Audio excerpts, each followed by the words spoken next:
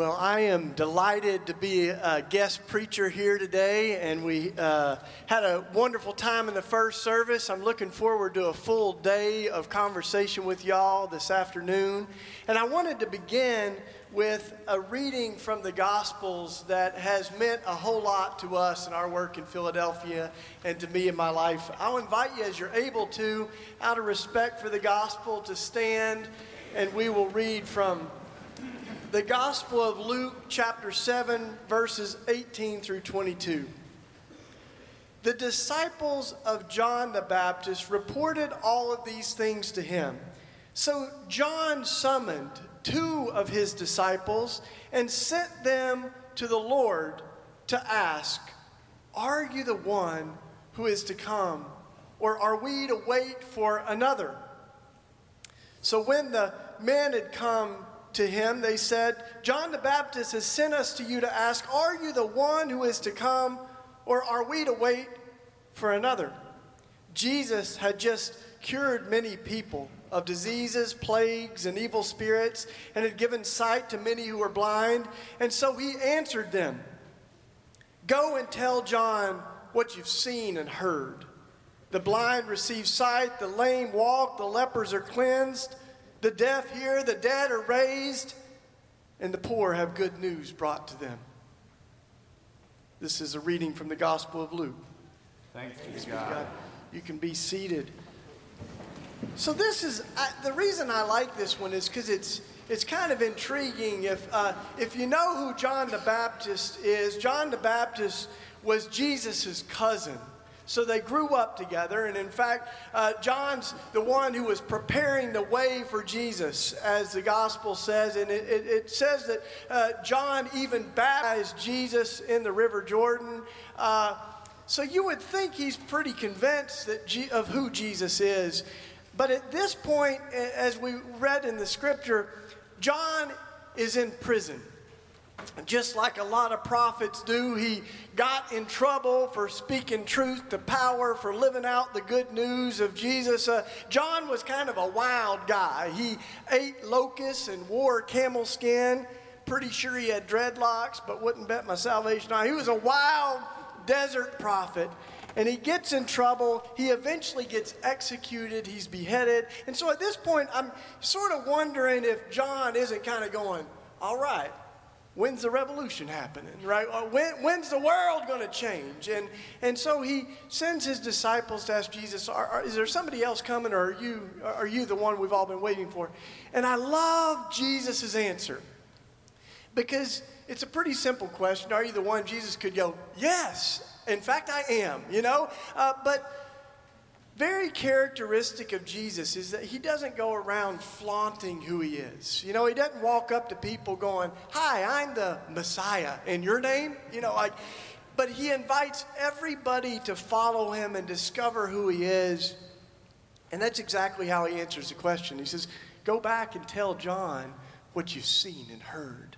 That the good news is preached to the poor, that people are being liberated and healed and raised from the dead." It's kind of an invitation to read the trail of crumbs behind Jesus and let the evidence speak for itself, because anybody could say they were the Messiah, but not everyone had something to show for it. And I love that answer, but it also raises a deeper question for those of us who call ourselves Christians. Do we have anything that follows us with which we can say with any credibility, if folks say, "Are you a Christian?" Can we say, "Tell us what you've seen and heard"?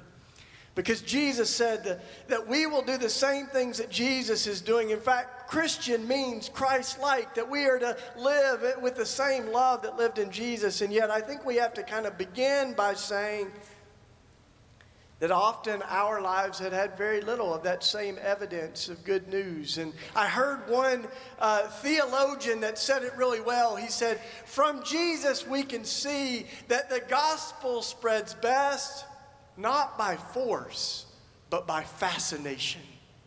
By fascination. And yet, for much of the world, our Christianity has become less and less fascinating. One of my friends says, we've given the atheists less and less to disbelieve in. There's not always much substance to our Christianity. And very stunning was a survey done just a few years ago by the Barna Research Group. So these are polllists and researchers, and they went to every state in the United States, and they asked young non-Christians, what do you think of when you hear the word Christian? What comes to mind? The number one answer of young non-Christians when they hear the word Christian is they think anti-gay, anti-homosexual. Number two, the second biggest answer was judgmental. Number three was hypocritical. I'll stop there because the list doesn't get much better, and as you read this list, it broke my heart that folks said, we're irrelevant, we're prudish, and what also stunned me was what did not register on the poll. What people didn't say was the very central characteristic that Jesus said that we would be known by, which is love. I'm glad you knew that. That could have been awkward. Love. They will know that you are Christians by your love. People did not first think of the fruits of the Spirit. Things like gentleness, kindness, goodness. And so I resonate with Gandhi when he was asked about Christianity. He said, I love Jesus. I just wish the Christians acted more like him. But I think what so many of us want is a Christianity that looks like Jesus again. And as you look at the church, I grew up in Tennessee in the Bible Belt. I fell in love with Jesus. I grew up Methodist. My grandmother said, you may not have to be Methodist to get to heaven, but why take a chance? So we were Methodist. But then, the deeper I fell in love with Jesus, the more I saw that the church was very good at making believers, but not as good at forming disciples. And that in the end, Christianity is not just taught, it's caught. In Jesus, we don't just see a presentation of ideas, but we see an invitation to join a movement that is carrying God's love into a broken world. So I think doctrines are important things, But doctrinal statements, they don't exactly woo you in to the kingdom, right? You don't read a doctrinal statement and be like, whoa, sign me up, how exciting, So I love that in Jesus, the words become flesh, right? As one of my neighbors says, she speaks Spanish as her first language, and she says, what happens is in Jesus is God becomes incarnate. And when you order your burrito con carne, it means with meat. And so in Jesus, God puts meat on, puts flesh on love, and shows us what God is like, and that's what we're to follow. But as I started reading the Gospels, for me, I became a believer a long time before I knew what it meant to be a disciple. I worshiped Jesus, but I wasn't really following him. I was a good kid. I made straight A's. I went to Sunday school every Sunday. It was I was prom king. It was a small town in Tennessee, but and then I read Jesus saying that we shouldn't strive to be the greatest, but strive to be the least. The last shall be first, the first shall be last. I heard a preacher say if we find ourselves climbing the ladder of upward mobility and status in this world, we better be careful, or else on our way up, we might pass Jesus on his way down. Because the whole story of Jesus is about a God who leaves all the comfort of heaven to live into the struggle here on earth, to live near to the poor. Jesus, who could come in any way he wanted to, but came as a brown-skinned Palestinian Jew in a town where nobody else good could come, they said, who was born a refugee in the middle of a genocide, who died executed on a cross, killed with someone on his left, on his right, humiliated, tortured. That's the Jesus we follow. So I've been trying the last 25 years or so to figure out what it looks like to follow that Jesus. And I've had a lot of great teachers along the way, but one of my first was Mother Teresa, who, you read about all the saints, and a lot of them they've all passed on. Like I learned in Sunday school about John Wesley, who incidentally I think more Methodists need to learn about, because he was such a wild guy, right? He said, if I die with more than 10 pounds, $10, may every person call me a liar and a thief because I betrayed the gospel. He said, if I get money in my hands, I get rid of it as quick as I can before it corrupts my heart. Come on, John Wesley, right? So I learned about those folks, but then they were all dead, so many of the saints, and then there was Mother Teresa who was still alive when I was in college. And so we said, now here's someone who's still alive and seems to be taking the words of Jesus really seriously. When you think of what you see and hear from her life, it's fascinating, the world with love. So when we're 20 years old, no one's convinced us anything's impossible. So we just wrote her a letter, Dear Mother Teresa, we don't know if you give internships, but we're free this summer, sent that letter off and never heard back. And with the summer kind of creeping on, we thought we better get to work. So we just called some nuns on the phone and started asking, how can we get a hold of Mother Teresa, right? Most of them thought we were prank callers, but this one nun, bless her heart, gave us a phone number, and we called India, and Mother Teresa picked up the phone, which was cool. I mean, I was kind of expecting a polite little receptionist or something, Missionaries of Charity, but we just heard, hello? And I was like, well, listen, I'm calling from the United States. We're trying to get a hold of some of the nuns that work with Mother Teresa. We're trying to figure out how to follow Jesus. And she said, well, this is Mother Teresa. I'm like, and I'm the Pope. This is awesome. So I said, well, we want to come work with you in India. And she said, well, come on. She didn't have quite the southern, twang. But, she said, come on. And I said, well, great. Where are we going to sleep? Thinking like, Mother Teresa, you got a futon? Like where are we going to sleep? And she said, oh, God takes care of the lilies and the sparrows. God will take care of you. You just find your way here to India.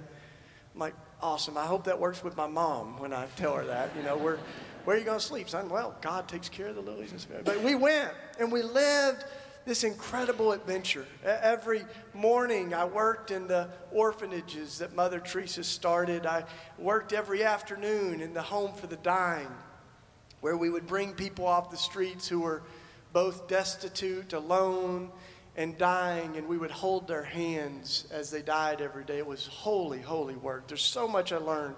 But one of the most important things I think I learned is about our prayer life, because it was such grueling, emotionally taxing work. We prayed deeply. Every morning we got up at 5 o'clock and started the day in prayer. Every evening we ended the day at the foot of the cross, adoring and loving Jesus. And so I noticed, though, that the prayers we prayed, when I grew up in youth group, when it came time for prayer, we gave off all of our prayer requests, and said, well, my aunt, she's sick, and my teacher's, struggling financially, whatever, And I think that's a part of prayer, making our requests to God. But I think there's a much deeper part of prayer I learned in India, which is not just about getting God to do what we want God to do, but it's about getting us to do what God wants us to do and to become who God wants us to become. Because every morning I learned in India, the prayers we prayed, here's one of them,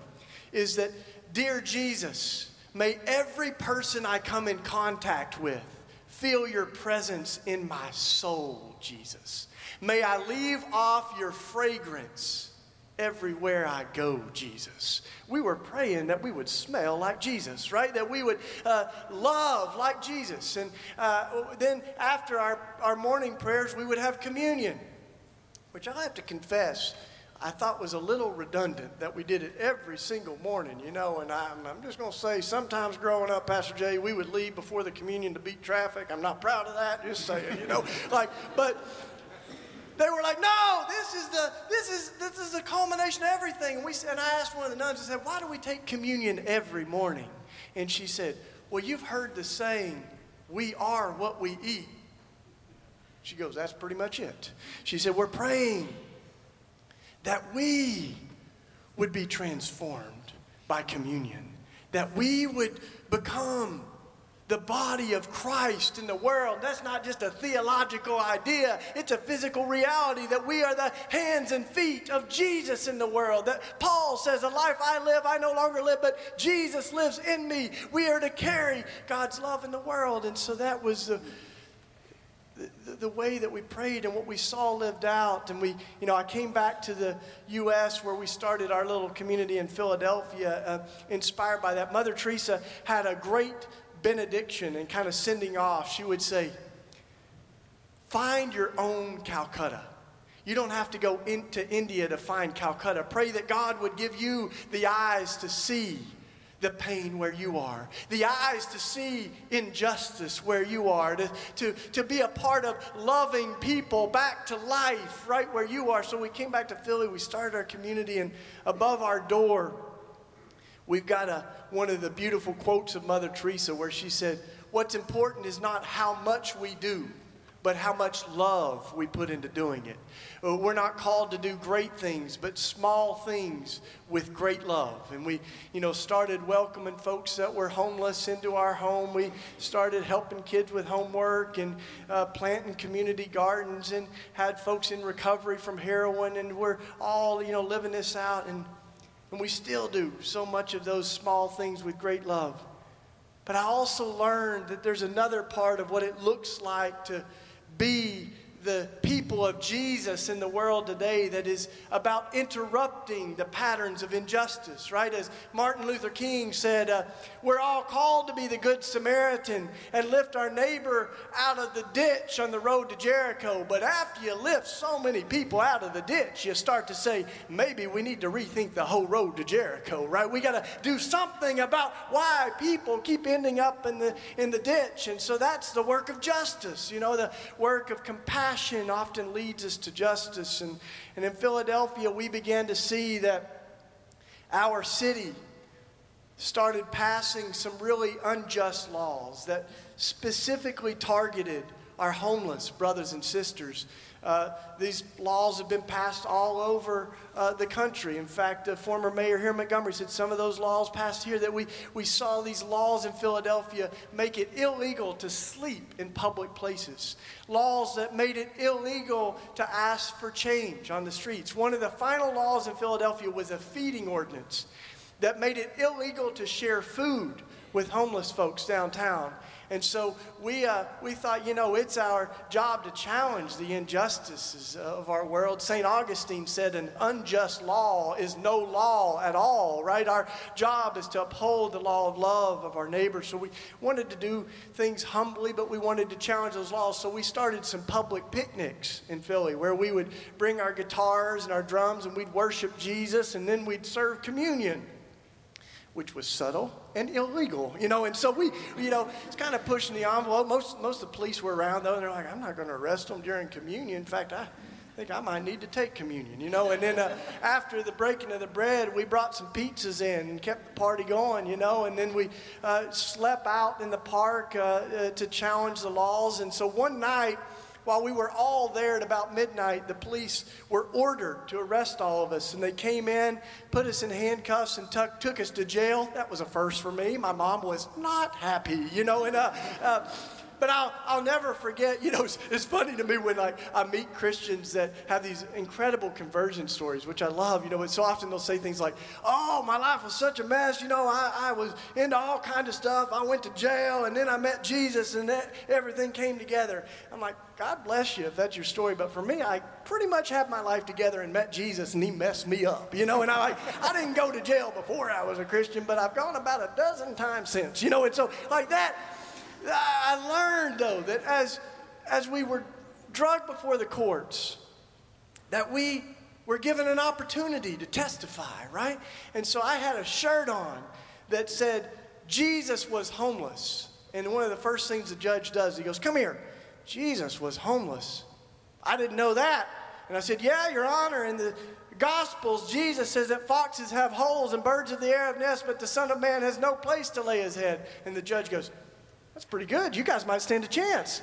And we did. Dozens of us were on trial, and the district attorney was not happy. She wanted us to go to jail and pay thousands of dollars worth of fines. This was a kicker. And she wanted us to have hours and hours of mandatory court-sanctioned community service. No, not that. So anyway, we argue our case. And in the middle of our trial, the judge says this. He says, listen, what's in question isn't whether or not these people broke the law. It's very clear to me that they broke the law. What's in question are the laws that we're passing in this city.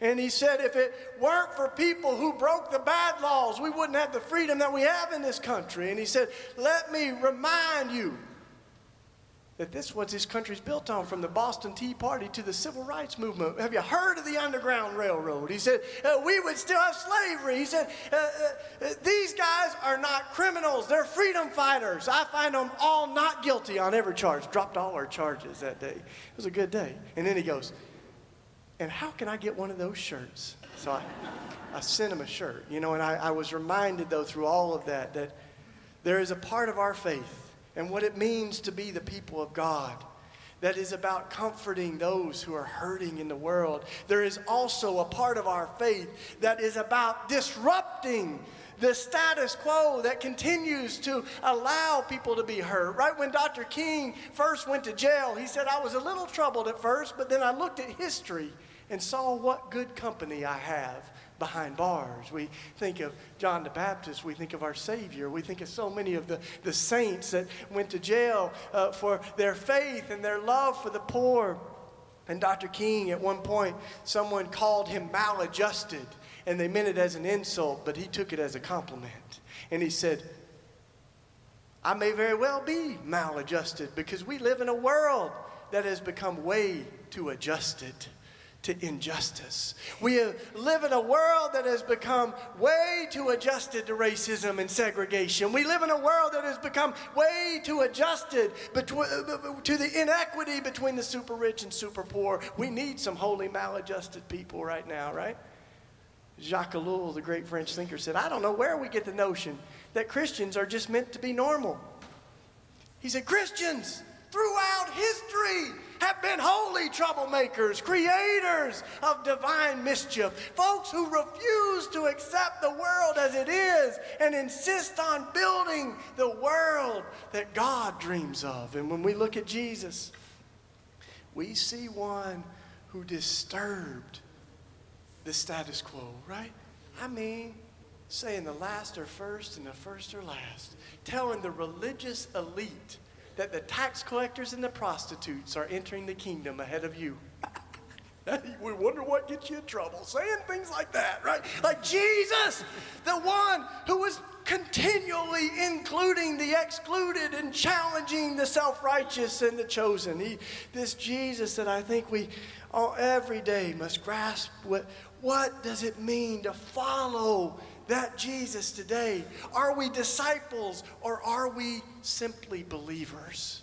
Right? Because my friend Tony Campolo, he says it's easy just to come to the altar singing just as I am and leave just as we were and keep living just like we always have. But are our lives being transformed by this one who wants to live in us, who wants to love the world through us? Is it changing the way that we think about how we welcome immigrants and refugees? Because Jesus said, when I was a stranger, you welcomed me. So I think it's an amazing moment to be alive right now in our country, right? If light shines in darkness, what an amazing chance it is to shine.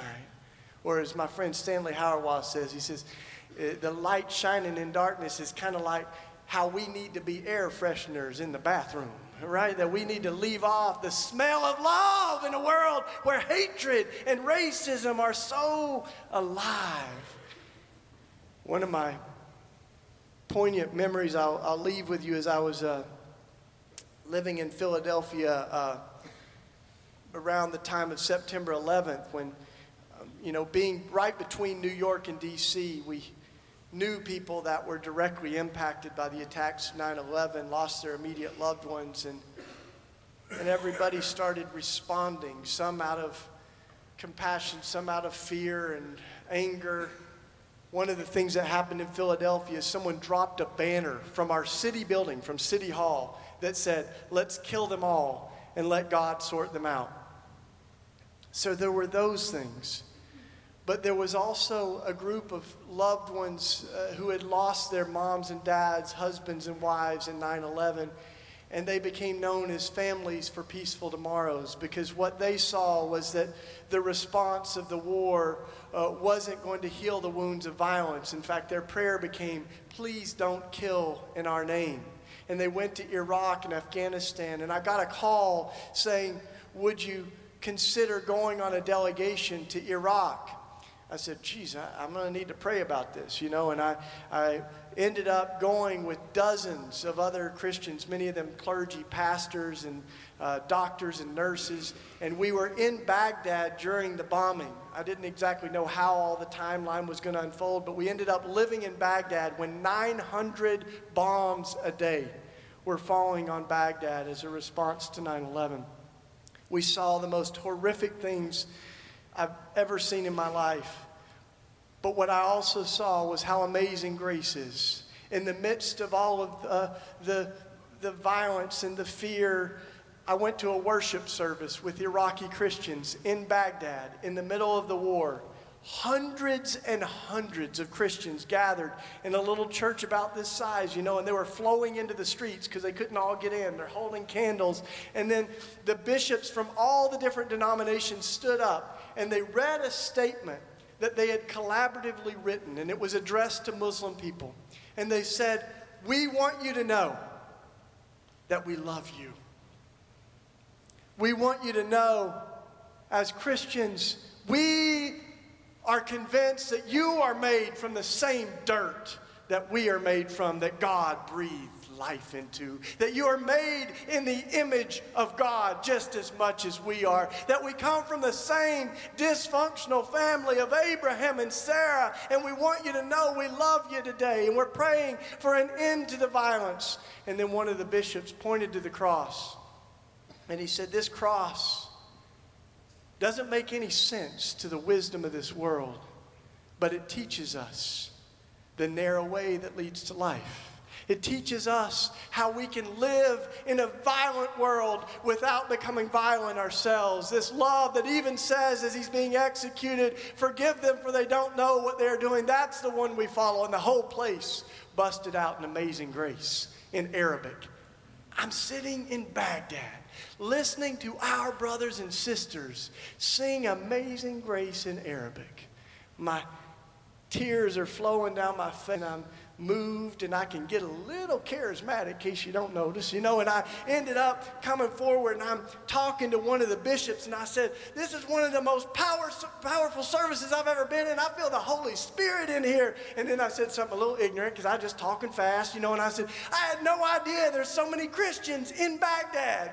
And the bishop stopped me, and he was very nice. He goes, yes, this is where it started. And then, y'all, he pointed out the door and he said, that's the Tigris River and the Euphrates. Have you heard of them, brother? He said, the Garden of Eden is right down the street a little bit. And he said, you didn't invent Christianity in America. You just domesticated it. And he said, you go back and you tell the church in America that we are praying for them. We're praying for them to remember who they are, to remember that if you live by the sword, you die by the sword, to remember Jesus, the one who loved his enemies so much he died for them. Tell them we're praying for them. So those words, they still echo in my soul. And I think of our brother Dr. King, as he said 50 years ago, these are extreme times. He said this 50 years. These are extreme times. And the question is not whether or not we will be extremists, but what kind of extremists will we be? Will we be extremists for hatred or extremists for love? And our Savior is an extremist for love. I pray that we would have the courage to follow the one who said, sell everything you have and give it to the poor. Love your enemies. I am convinced that one of the reasons we are losing young people in the church is not because we've made the gospel too hard, but because we've made it too easy. We've reduced the radical, revolutionary love of Jesus into a doctrinal statement. So my hope is that we would feel the Holy Spirit warm our hearts with that strange fire that John Wesley felt, that we would feel the movement of God change us so that we live differently in the world, that we do not conform to the patterns of injustice and racism and fear, but that we live with the grounded hope that love is more powerful than hatred, that life is more powerful than death. And don't you hope that a generation from now, when people hear the word Christian 50 years from now, don't you hope that they won't say anti-gay, judgmental, hypocritical, but that they will say love, that they will say justice, compassion, courage. Oh, the Christians, aren't those the ones who welcome the immigrants and refugees, who care for the folks on the street, who love their enemies? Those are the people of Jesus. May it be so. Let me pray for us.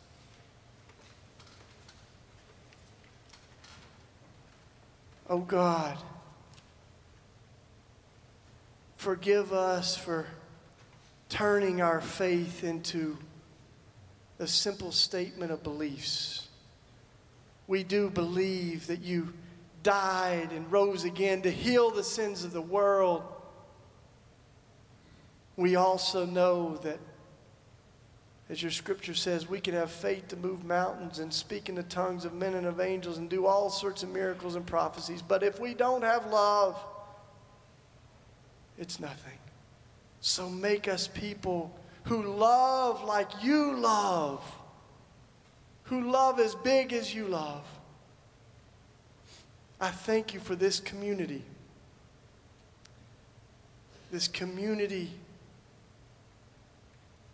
over 100 years old. I pray that you would breathe fresh life into them and that they would become a force for love and compassion and justice in Montgomery. We pray that your light would shine in the darkness and that we would leave off the fragrance of you, Jesus, everywhere we go. Amen.